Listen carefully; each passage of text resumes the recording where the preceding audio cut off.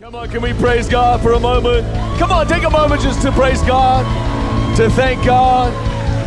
Praise God. Woo! That's the first time I've seen that video. Just to give you a couple of details on this. February 1st, or the first Sunday in February will be the first Sunday. We'll be in the Williams Center. We'll still be keeping this location. But Sundays will be there. As the video said, 50% more attendance available, 50% more parking available. And let me just share a quick kind of praise moment on that. We'd prayed for years to get that facility. Literally years. I met with the mayor twice personally. We went to the Bergen County Executive meeting, did a speech there, why we thought they should give it to us. They didn't agree. Came over to the King's Court, literally forgot, completely pushed that aside about that building, and was just like, well, that's not it. And funnily enough, a couple of months ago, it kind of came knocking back on our door and as an opportunity. At first, my wife and I were like, no, why would we go back there? But our word this year was go again. And I don't know about you, but go again, that's not the greatest theme for a year. What does that mean? Last Sunday of the year, I get to announce to you, we're going again to the Williams Center. We believe it'll be about a 2-year. They will redevelop that into apartments and so forth. So it's not a long-term fix for us. God has another space for us. That's why we're going to continue to build leaders, build financial leaders, continue just to believe for God's favor across our church. So it's a step. But here's the interesting thing.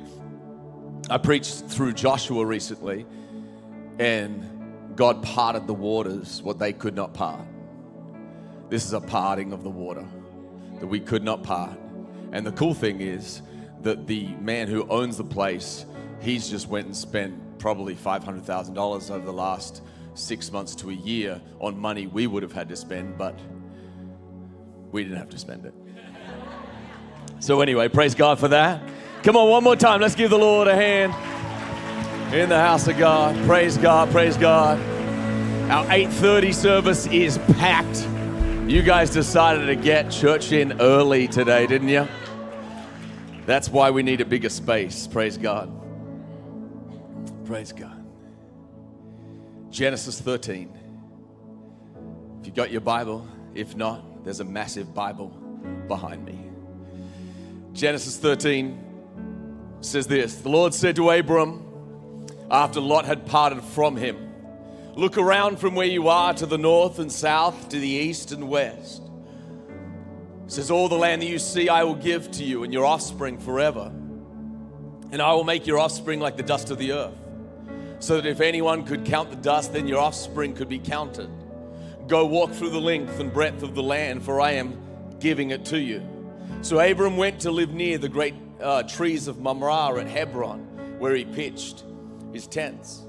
And there he built an altar to the Lord. Come on, let's pray together.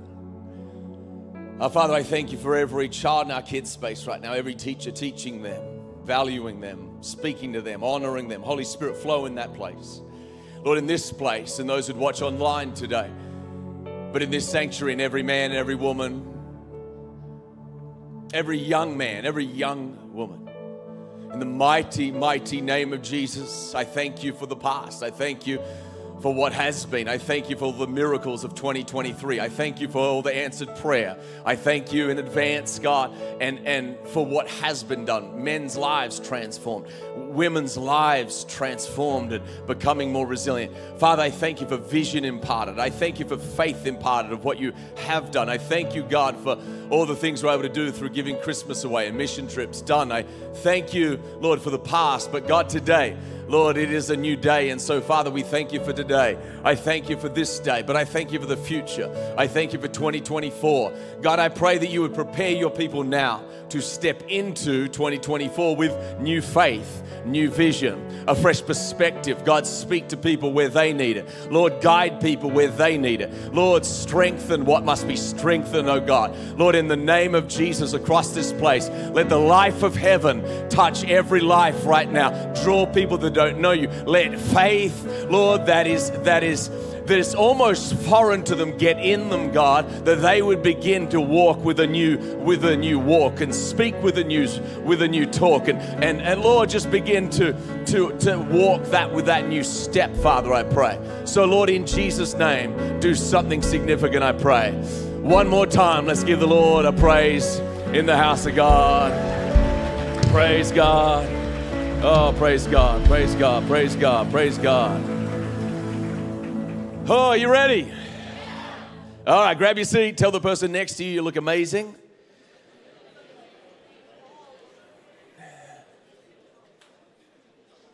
Can we thank our worship team? Thank you, guys. Appreciate you. Come on, can we put our hands together for all the dream teams that just serve across our church all year long? And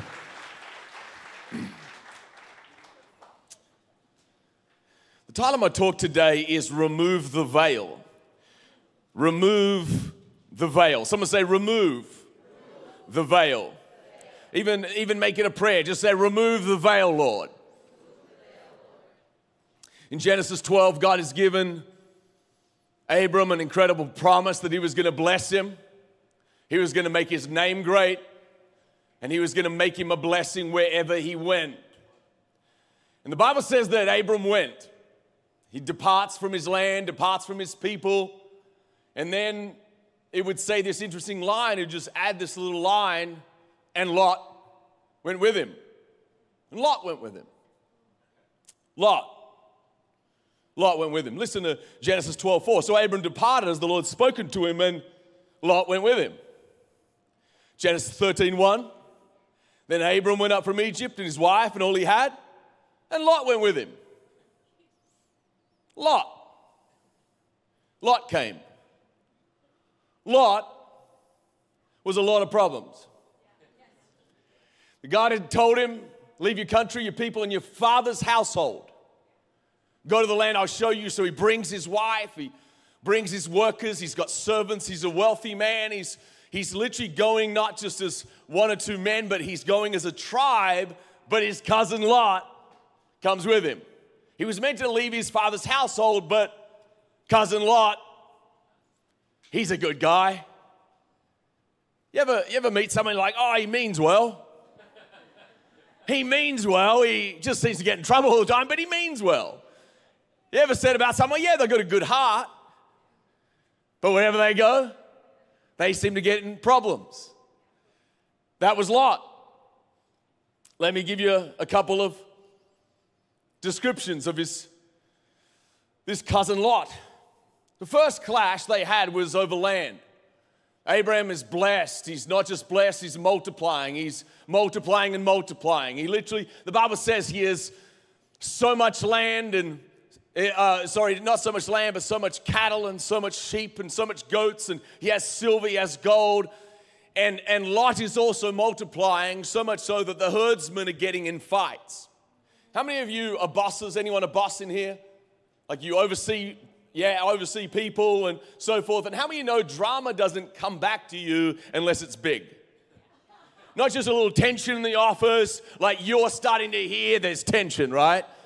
And that's Lot and Abram. There's tension with the herdsmen. They're fighting with one another. And it finally gets back to Abram and Lot. And it sounds like in the text, the Bible will just skip over details. How many of you notice sometimes it's just like, it'll skip over 75 years and just say nothing. Well, so when it says something, there's something going on. So Abram and Lot are actually getting tense and they're getting fired up. What do you mean your goat's eating my grass and your sheep's eating my grass? And they're getting tense. It's an interesting kind of moment. And here's what the Bible says in Genesis 13, verse 8. So Abram said to Lot, please, someone say please. You got to hear the the emotion in here, please let there be no strife between you and me. Why is he saying, please let there be no strife? Because there's strife.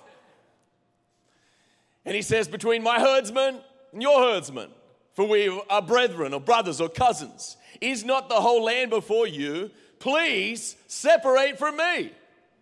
I brought you, now separate from me. If you take to the left, I'll go to the right. Or if you go to the right, then I'll go to the left.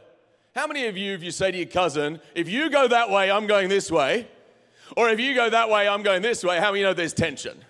There's drama, there's emotion, there's I brought you on this trip, and all you're doing is causing me problems. Does that make sense? They journey together in this drama, and they separate. The Bible says that Lot actually pitches his tent, pitches his house near Sodom. Someone say near Sodom. It's near Sodom, but you fast forward a little bit, he goes from near Sodom to in Sodom. Sodom is known as perhaps one of the most wicked cities literally to ever live. Sodom and Gomorrah were destroyed by God, and he went from near Sodom to in Sodom. The kings of the land actually go to war, and the kings that Lot was associated with, they lose the battle, and so he actually gets captured. And Abram doesn't go, well, that's what you get, big boy. Mess with my sheep, mess with my goats, stuff you. He doesn't do any of this. He actually shows himself to be a man of character and a man of integrity. He shows his leadership. I want to say this, he shows his warrior spirit. Abram is not just a man of faith. He doesn't just go to church. He's a priest of the house. He praises God. He's the prophet of the house. He hears from God. He's the provider of the house. He multiplies things, and he's the protector of the house. Every man should be all four of those things: the prophet, the priest, the protector, and the provider. And Abram is this as an example to us, and he gets indignant, and he says, man, I'm going to go rescue Lot, my cousin, who's caused me problems. I shouldn't have brought him, but I brought him, and because I brought him, I'm going to rescue him. And then he takes 318 men trained in his house. Genesis 14:14. I find this scripture so insightful for us. 318 men trained in his house. He doesn't call 911. There's no 911. He doesn't hope that just because God is with him, everything is going to go right for him. What you actually see is he's a strategist, he's a tactician, he's a planner, he's a warrior. He is not just trained himself, he's trained 318 men who know how to kick some tail. I love that. 318 men, that's a lot of men. And they go and they literally go and they rescue Lot. And they bring him back. It's a great day. Abram's got to risk his life for Lot. How many know Lot was a lot of problems? Let's keep on going. How many problems Lot was? Genesis 18. Some angels show up to Abram and they literally say, we're going to destroy Sodom. And because he's a prophet and because he's a priest, he's not excited that Sodom is going to be destroyed. He begins to plead for it. He's got a merciful heart. It's a beautiful description. And he begins to pray and begins to say, God, hey, if there's 50 men, don't destroy it. God says, don't worry, if there's 50 men, I won't destroy it. He says, oh, by the way, Lord, if there's 45 men, don't destroy it. He's like, don't worry, 45 men, I won't destroy it. He gets on down, he keeps negotiating with God. And finally, he keeps on negotiating. He says, there's 10 men, just 10. Why is he praying for Sodom so much? He's praying for Sodom because Lot's there. And maybe he's hoping that Lot influenced a few people. And maybe he can save it because, man, maybe Lot's faith is carried. The Bible actually teaches us that Lot was not a bad guy. Actually, he was a righteous guy. But you can tell from the text that Sodom had very much been influencing not so much Lot, but his wife and his kids. You can tell from the text that Lot has kept his faith, but his faith doesn't seem to have transferred so well And then actually the angels of God literally have to come and rescue Lot out of the city. His wife turns around, she gets turned into a pillar of salt, and his 2 daughters get to come. But the brother-in-laws or the fiancés literally think that Lot's joking. It sounded like a joke.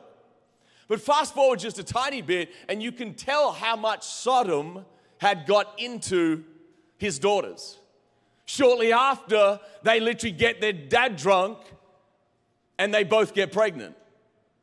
Here's the interesting part of the story. One of them produces the Moabites, and the other one produces the Ammonites. The Moabites were enemies of the people of God, and the Ammonites also were pagans. Lot is a lot of problems.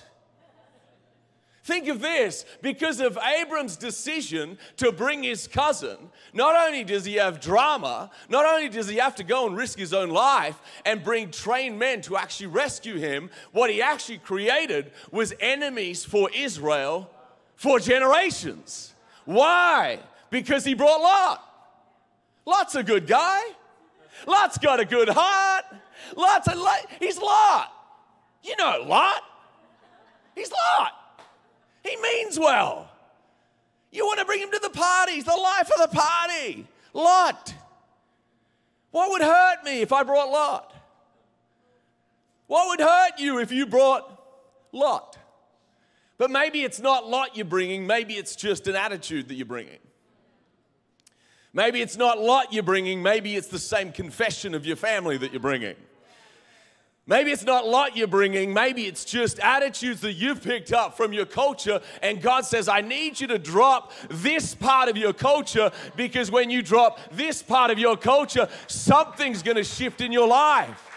Abraham has left one side, and God's saying, man, I'm trying to bring you here, Abraham.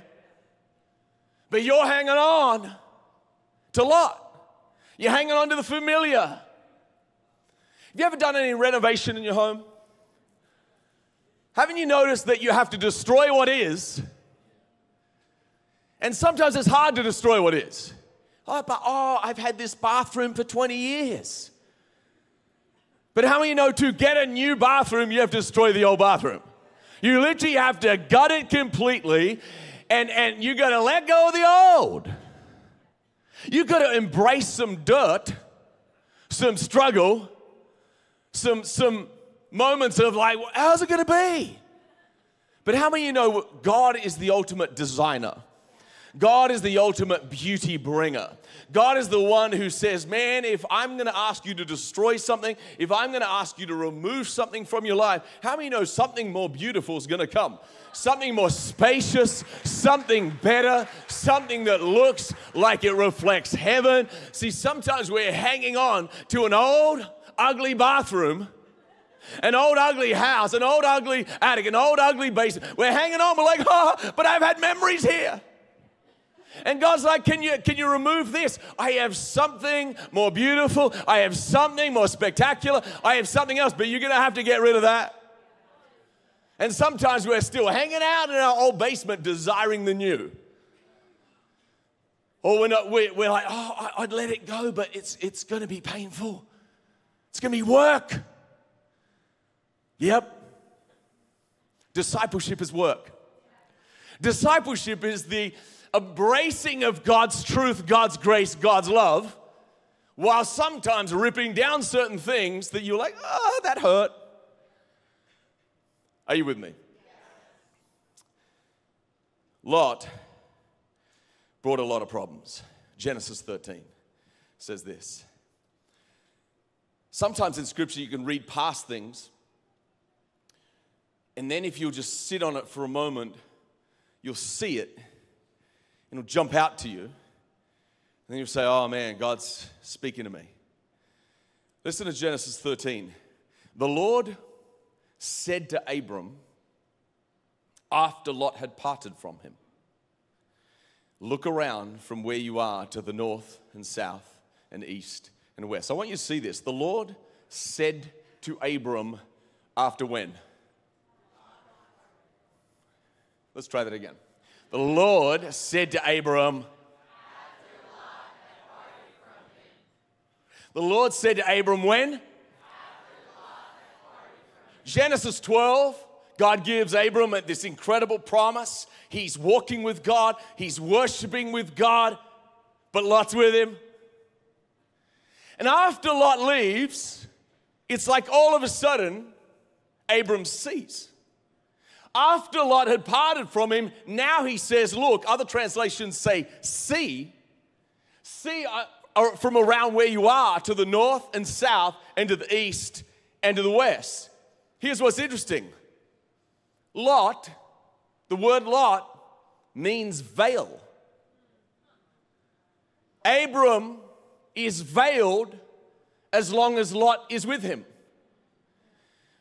Abram is partially seeing what God has for him, but he cannot fully see because he's got Lot.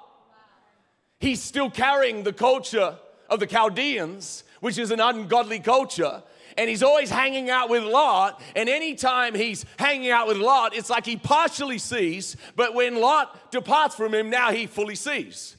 Are you seeing this? Lot means veil. So when the veil is taken away, Abram sees with greater clarity, and watch this now, and greater clarity always produces greater strength. Come on, give the Lord a hand.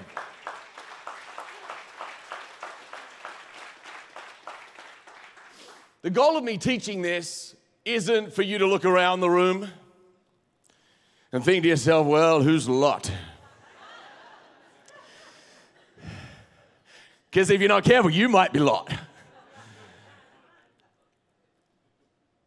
The goal of me teaching this is to understand that to step into a new year with strength, to step into a new place, you often have to get rid of some kind of thinking, some kind of confession.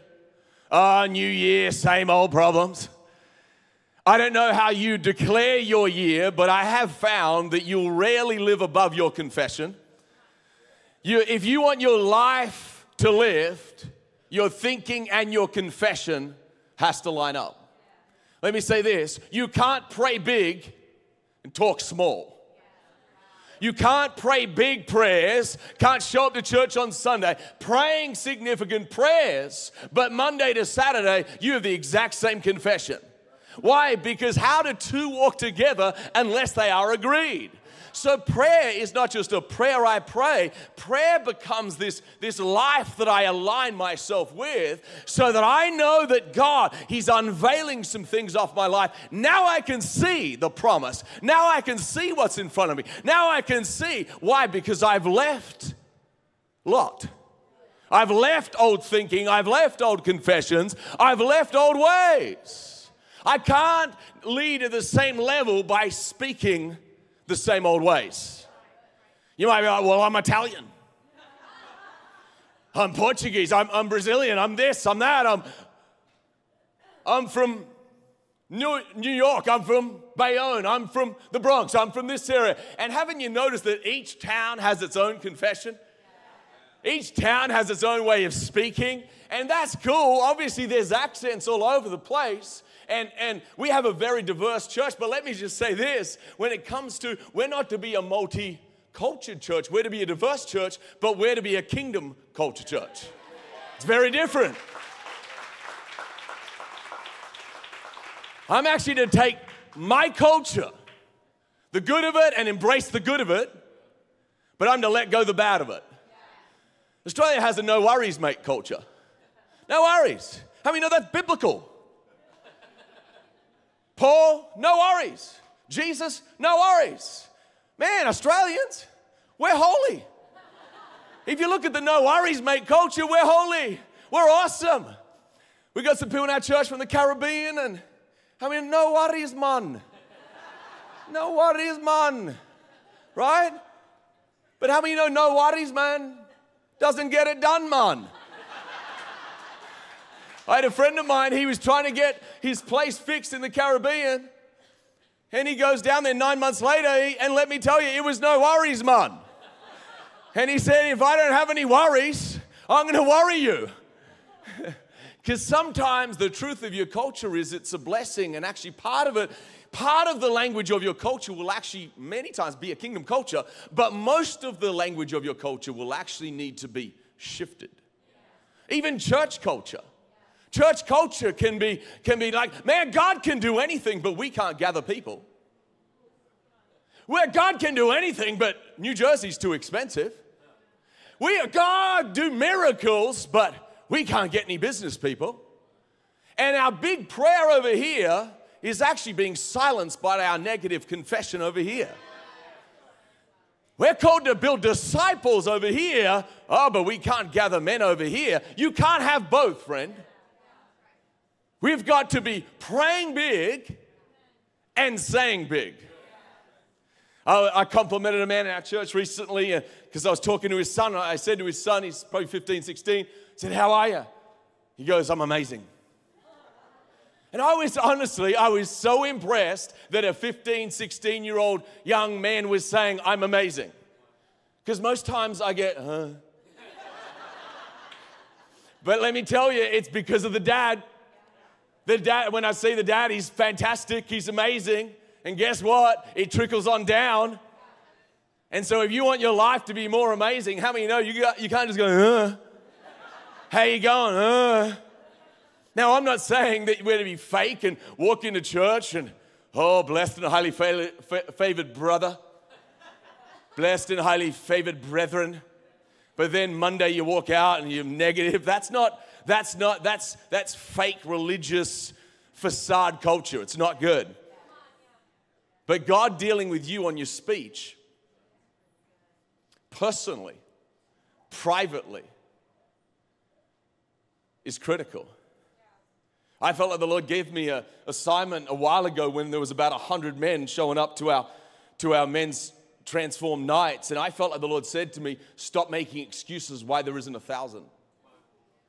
And it rocked me to the core. I kind of went, I don't think I am.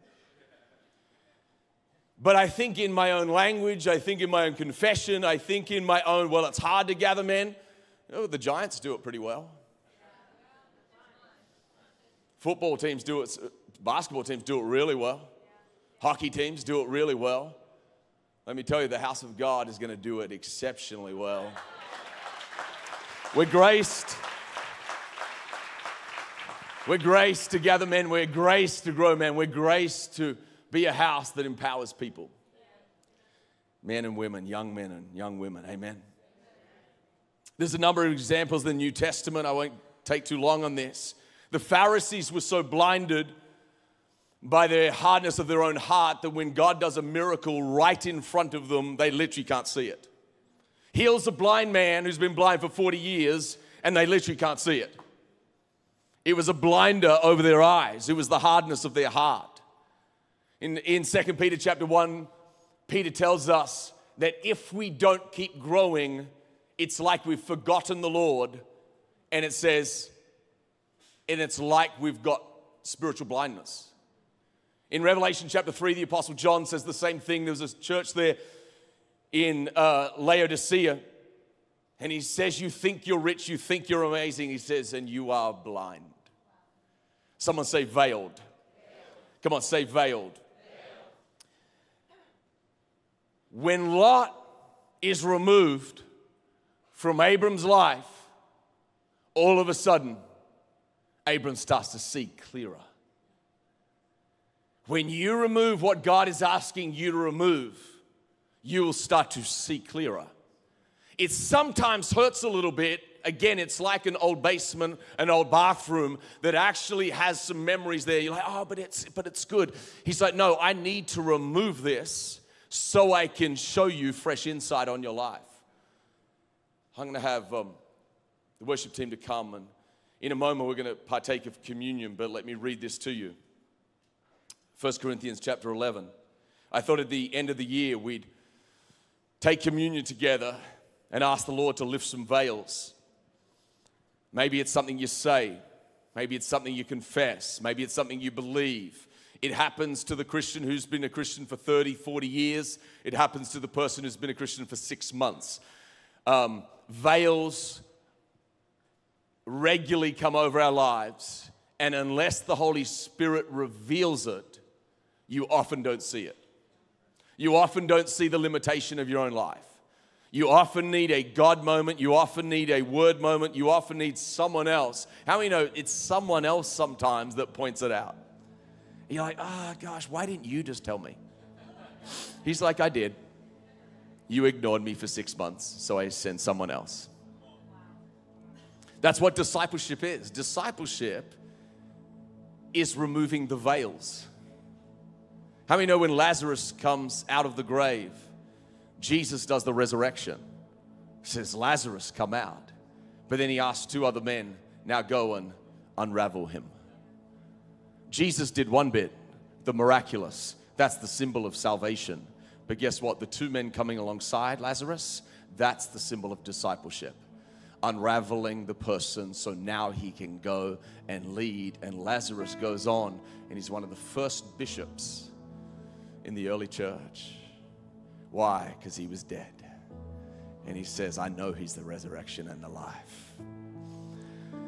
1 Corinthians 11 says this, for I received from the Lord that which I also delivered to you, that the Lord Jesus on the same night in which he was betrayed, he took bread, and when he had given thanks, he broke it and said, take, eat, this is my body, which is broken for you. Do this in remembrance of me. And in the same manner, he also took the cup after supper, saying, this cup is the new covenant in my blood. This do, as often as you drink it in remembrance of me. For as often as you eat this bread and drink this cup, you proclaim the Lord's death till he comes. Now look at verse 28. But let a man examine himself, so let him eat of the bread and drink of the cup. Why don't we stand to our feet? Behind you on your seat or under your seat, you'll find a communion cup. And why don't you go ahead and just open the first part where the wafer is, which is the representation of the body of our Lord Jesus Christ.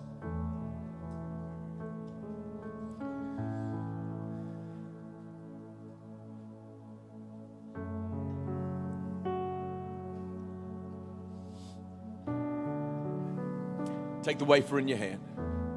Why don't you close your eyes? All across this place. Why don't we pray this simple prayer? I've been praying all week that God would remove some veils, that he would reveal some veils so that you could remove them. Maybe mindsets, maybe speech. Maybe there are some lots in your life who literally keep you held back and holding you back from seeing all that God has for you. As we step into 2024, let's remove the veils. Let's take away the things that God has said, no, son, you're going to leave that. No, daughter, you're going to leave that. You might mourn it, you might miss it, but following Jesus all these years now, I can promise you this, when God is removing something from your life, it is absolutely so he's getting ready to give you something better. Take the wafer. Father, we remember you. We remember you sent your son. We remember he died on the cross.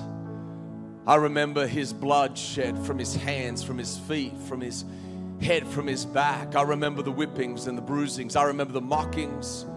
God, we remember today the jeerings. We remember the rejection that he faced. We remember that he did this so that the veil would be torn from top to bottom so that we might access the presence of God. And you know, Father, that so often veils come over us that we don't even know many times are there in our mind, in our heart, through shows we watch, through things we listen to. They just come, Lord, through our flesh sometimes, through our community, through mindsets that we take on, Father. And so, Lord, in this moment, bring to you our hearts, bring to you our minds. Lord, as we remember the price you paid, we remember your body. Open our eyes, Jesus.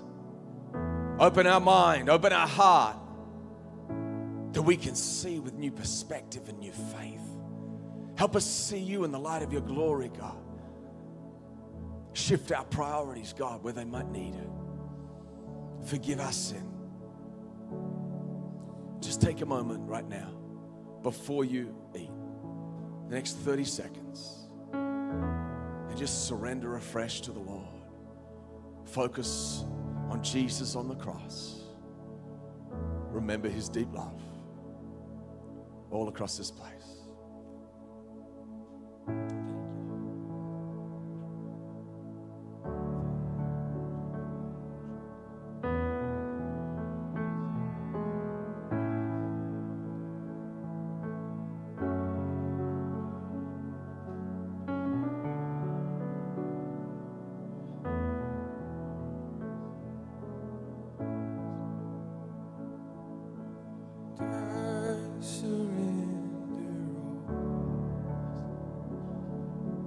I surrender all to thee, blessed Savior. I surrender all, and I surrender, I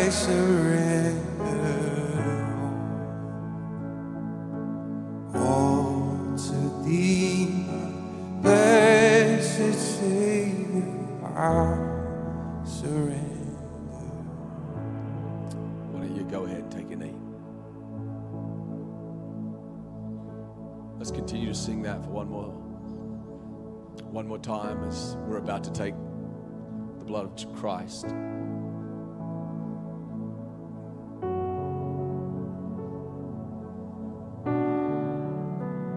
Father, we remember the blood of Jesus.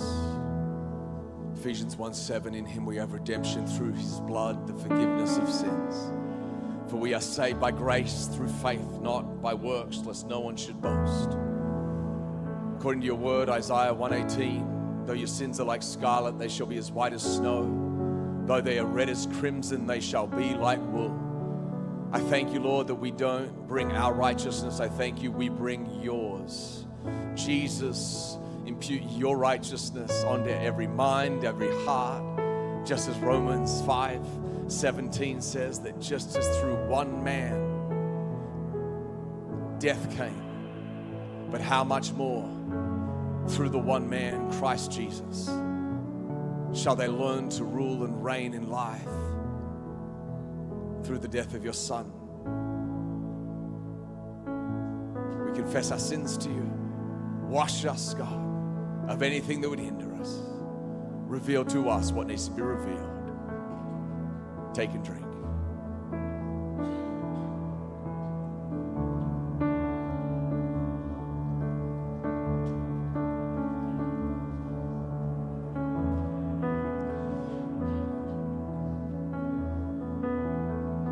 Let me read a passage of scripture to you, and then we're going to sing a praise song as we end this.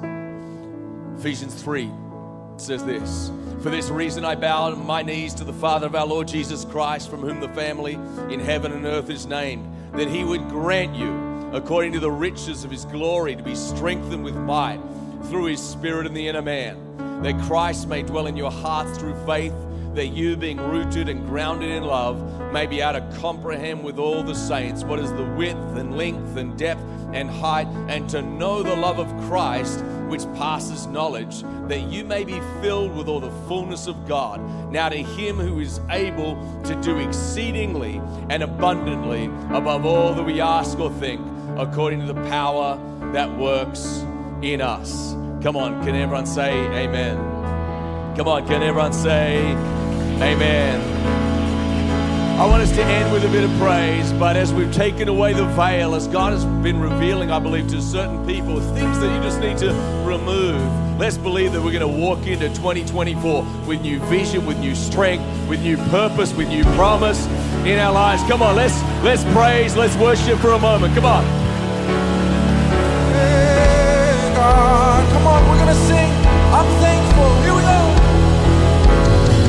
And I'm thankful for you, Jesus, because you died for me, my Savior, my Redeemer, forgiver of my sins.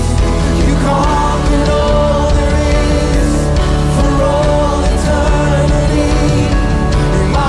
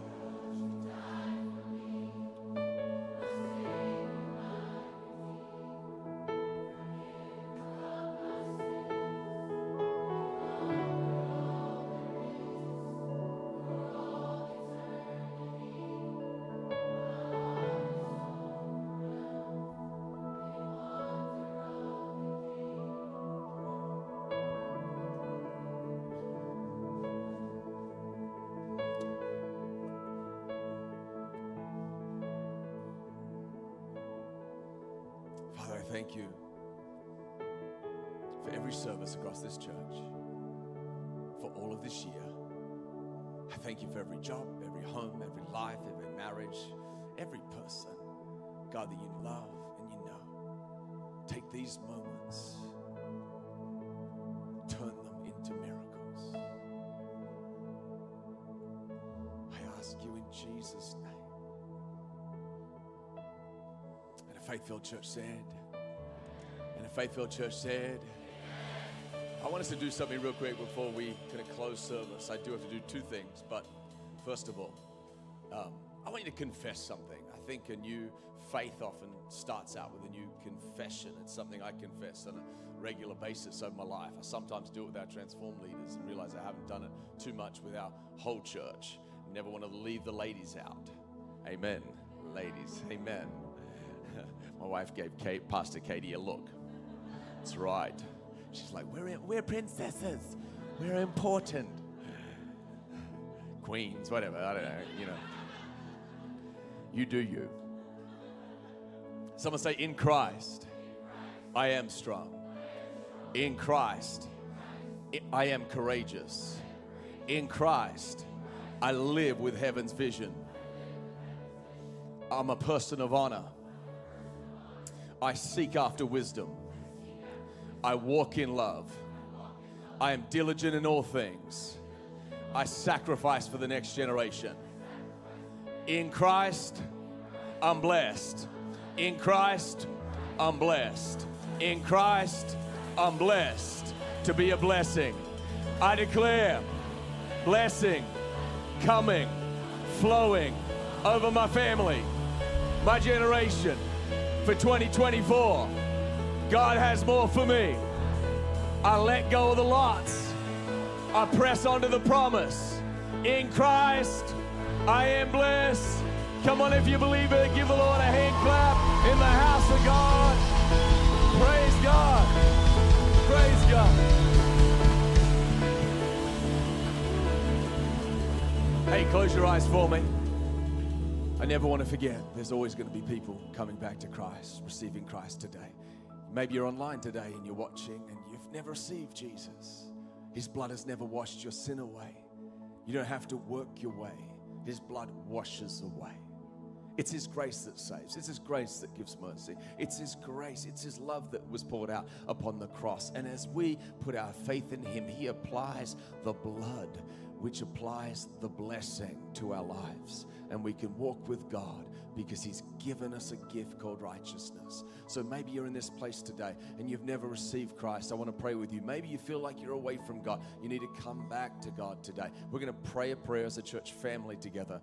And after that prayer, I'm going to ask you quickly to raise your hand, raise up high, and then receive one of our free resources. So come on, let's pray this prayer together. Say, Jesus, thank you for dying on the cross for me. By faith, I turn to you, away from trusting self to trusting you. Forgive my sin. Come into my life. From this day on, help me walk with you. Help me know you. Thank you, Jesus, for your incredible love. If you're in this place today and you prayed that prayer, you meant business with God. A, you're coming back to God. Or two, you're receiving Him for the very first time. I'm going to ask you to shoot up your hand and shoot up high all across this place. All across this place. Praise God for you. Praise God for you. Anyone else today? Praise God for you, sir. Praise God for you in the back there. Praise God for you, ma'am. Thank God for you. Thank God for every one of you. You can put your hand down. Father, I thank you for every hand. Thank you for every heart. In the awesome name of Jesus.